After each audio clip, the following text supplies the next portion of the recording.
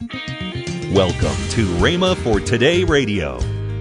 The Amplified Translation read, "Do you not discern and understand that you, the whole church at Corinth, are God's temple?" The building? No. The whole church are God's temple. And that God's Spirit has His permanent dwelling in you collectively as a church and also individually. Now you see there's the indwelling individually of the Holy Ghost in us, but then He indwells that body of believers. And He wants to manifest Himself in that body of believers. We don't want to grieve Him. We want to let Him manifest Himself.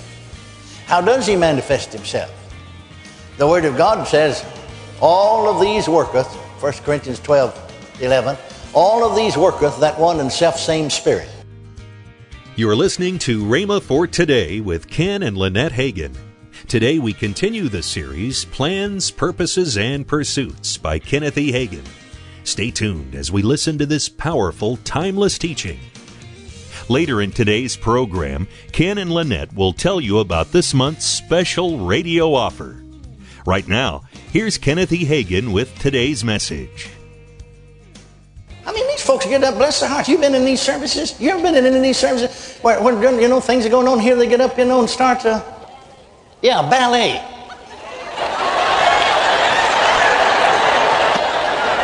Did you ever notice no fat women do that?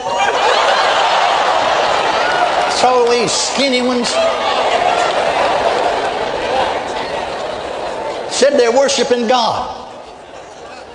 If there's any of them sensitive to the Holy Ghost, they tell the Holy Ghost gets grieved with that. You don't get your mind and your eyes on God. You get your mind and eyes on that person. They're not praising God or worshiping God either. They're bringing brass into the temple of the Lord to take the place of gold. I've seen fat women dance in the Spirit and blessed everybody. So when you dance in the Spirit, they just something. Did you ever notice when somebody jumped up and started dancing, something just sort of went out, like an incense, just went out over the whole crowd. But when this other stuff takes place, you get to watching them. And then they call that interpretive dancing. We're interpreting what the Holy Ghost is saying. That's as unscriptural as saying I landed on Mars 3 days ago. You can't interpret what the Holy Ghost is saying or doing either one in the dance. You pastors are going to have to teach you people to bring pure gold back into the temple of the Lord and get the brass out. I told you I approached this with fear and trembling. I sure didn't want to do it. That's all right. Come on. Good, thank you. Praise God. Amen. Hallelujah. Hallelujah. And some of them actually even having dancing schools. Teach folks to dance before the Lord. No, you can't teach folks to dance before the Lord. That's brass. And the blessings of God, that is full, important blessing, can't rest upon you and will not rest upon you. And His Spirit's grieved. I speak by the Spirit of God. I know what Jesus said to me as we stood there. I'll bless them. Naturally, I'll bless them because they're my children. I love them. But I can only bless them so far. They cannot have the full measure. I don't know about you, but I'm not satisfied to settle with second best anything. I want the best God has. I want the full measure. Glory to God. Full flow. Amen. Now he went on to say, you see, let me say it again now. The New Testament emphasizes to be filled with the Spirit. And again, there's not one word in the New Testament, even as far as that's concerned, about dancing. Not one single word in the New Testament. But we who know the move of the Spirit knows that the Holy Ghost moves on you sometimes. Sometimes He gets in my feet. He's not in the feet of these people putting on something. When it's done in the Spirit, it blesses everybody. When it's done in the flesh, it don't bless anybody. Oh, it may look good. May say, well, that's beautiful and all that. But no, we need to, you see, it's a substitute for the real. I don't want a substitute, I want the real thing.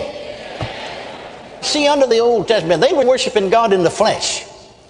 I'm talking about only the king, the priest, and the prophet had the Holy Ghost upon them. The rest of them didn't have the Holy Ghost on them, in them. It was a natural something. Now, in the New Testament, the emphasis is to be filled with the Spirit. And you'll notice what Paul said. I like to put it this way. What the Holy Ghost said through the Apostle Paul. Open your Bibles while I'm talking to the 5th chapter of Ephesians. He said writing to the church at Corinth, the Holy Ghost said through Paul, and be not drunk with wine wherein is excess, but be filled with the Spirit. In other words, if you just read that like this, don't be drunk on wine, be drunk on the Spirit. You ever get drunk on the Spirit? Oh, glory to God. Staggering around like a drunk man. Hallelujah. Be filled with the Spirit. What's the next word? Speaking. See, the New Testament puts emphasis on being filled with the Holy Ghost, speaking. Well, you see, when the day of Pentecost was fully come, they were one accord in one place. Suddenly came the sound from heaven like the rush of mighty wind, filled all the house where they were sitting. There appeared cloven tongues like as a fire, and sat upon each of them, and they was all filled with the Holy Ghost, and began to speak, and began to speak, and began to speak, and began to speak with other tongues, as the Spirit gave them utterance. Now, 10 years later, you remember that Cornelius' experience when the angel appeared to him, told him to send men to Joppa and inquire in the house of Simon Tatter for one Simon Peter, who he has come to tell thee words whereby thou and thy house shall be saved. And Peter took 6 of the brethren of the circumcision with him. And in that 10th chapter of Acts, remember the 44th through the 46th verse, and they of the circumcision were astonished because that on the Gentiles was poured out the gift of the Holy Ghost, for we heard them speak with tongues and magnify God. Amen? Then remember in the 19th chapter of Acts, and Paul, having passed through the upper coast, came to Ephesus, and finding certain disciples, he said, have you received the Holy Ghost since you believe? They said, we've not so much heard where there be any Holy Ghost. He said, into whose baptism were you baptized? And they said, John's. 6th verse said, Paul laid his hands on, the Holy Ghost came upon them, and they spoke. Hallelujah. Hallelujah. Hallelujah. Now, I've had people through the years to say to me, you know, when we laid hands on, the Holy Ghost came on. But see, you can do other things other than what God said do and really grieve the Spirit. You can actually just start shouting in English when the Holy Ghost comes. You'll not speak tongues, and you'll shout the power off of you. Well, shouting's all right in its place, but see, that's the wrong place. And then I've laid hands on people, the Holy Ghost came on, they just, as we say, speaking, you know, naturally just prayed spoke a blue streak in other tongues. And I could tell by the expression on their face, they don't accept this, something wrong. So I said to them, stop them. I said, what's the matter? They wouldn't answer me. I said, I perceive that there's a thought in your mind that's hindering you from accepting the fact that you've received or been filled with the Holy Ghost and spoken in other tongues. What is it? This fellow looked up and said, well, I haven't danced yet. Well, I said, if dancing is the type that people have been filled with the Holy Ghost, and I saw people on television got filled with the Holy Ghost. Because it's having a boogie-woogie, dancing. No, that's not the Holy Ghost, see? I said to the congregation, what does the Bible say? They answered me back, and they were all filled and began to speak with other tongue. Oh, he said, well, I've got it then. See, we want to substitute something else. But now even here, Paul in the church at Ephesus is writing to the church at Ephesus, and he says to them, and remember that 19th chapter of Acts, these are the Ephesians that he's talking about. Now he's writing to the same church that he brought this experience to them, and laid hands on them, and they spoke with tongues, and he's encouraging them to continue. He said, be not drunk with wine, but be filled with the Spirit. Greek scholars tell us, and I'm not a Greek scholar, I just take their word for it, that really there's a play on the word here. It means, but be being filled. But be being filled. But be being filled. Maintain a constant experience. Well, how do you do that? Speaking. Hallelujah. Speak it. Continue to speak with tongues. And then he talks here, see, that's the thing that God wants out of the new covenant. And you see, many Pentecostals got filled with the Holy Ghost and spoke to other tongues. Many of them never spoke in tongues again. They are not being filled. They have been filled. But you should continue. He said, well, I don't know whether I can or not. Well, he's in there and he gives you the utterance, so yield to him. Expect him to. Stir him up, praise God.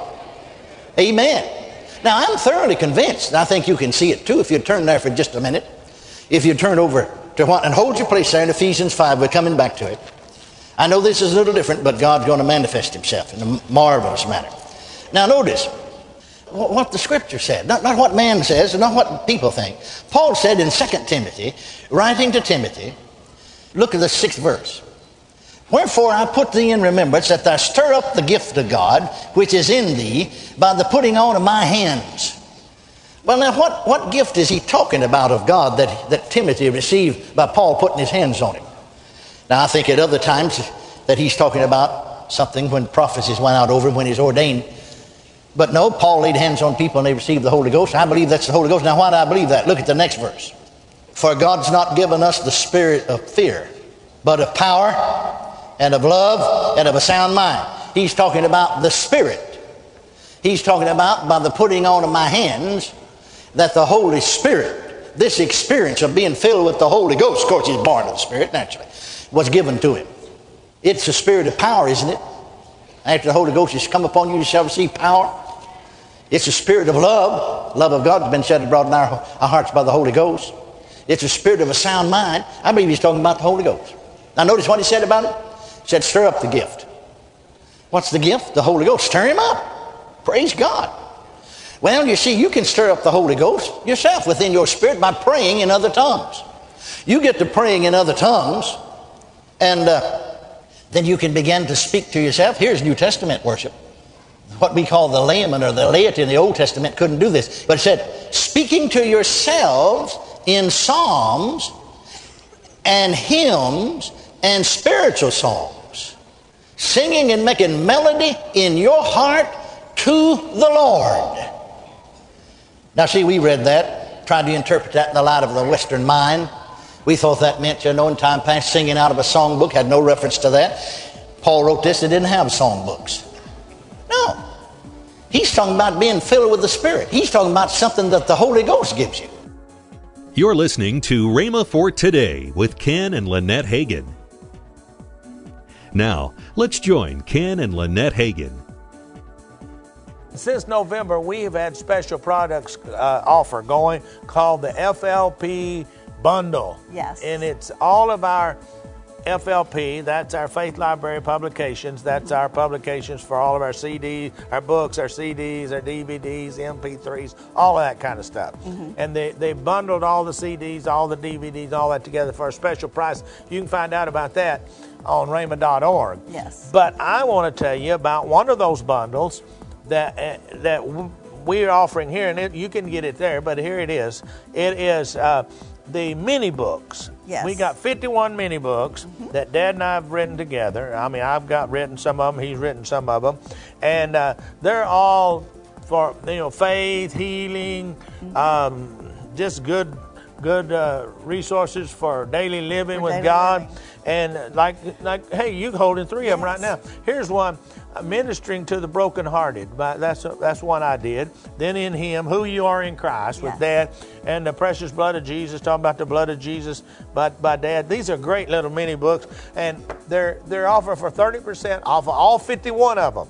Yes. They normally would be $99.45, but you can get them for $60.60. That's right. That's 30% off. You save $29.85, almost $30 saving. Yes. Hey, go right now and order those. You need to get every one of those mini books. And honey, I was just thinking sometimes, and I know probably you men don't do this, but there are sometimes little encouragement cards that people will give to people. Well, I thought, how great just to give them a little encouragement book. Maybe somebody's going through a hard time. Give them this book, Ministering to the Brokenhearted. Yes. So it's great to have a library of these books that you can give away. Call today and get this month's special offer now. Call 1-888-FAITH-99. That's 1-888-FAITH-99. Or if you prefer, write Kenneth Hagin Ministries. Our address is P.O. Box 50126, Tulsa, Oklahoma, 74150. Don't forget, for faster service, order online at rhema.org. That's rhema.org. Make plans to join us next week at this same time and station for more of this series by Kenneth E. Hagin. That's next week here on Rhema for Today with Ken and Lynette Hagin.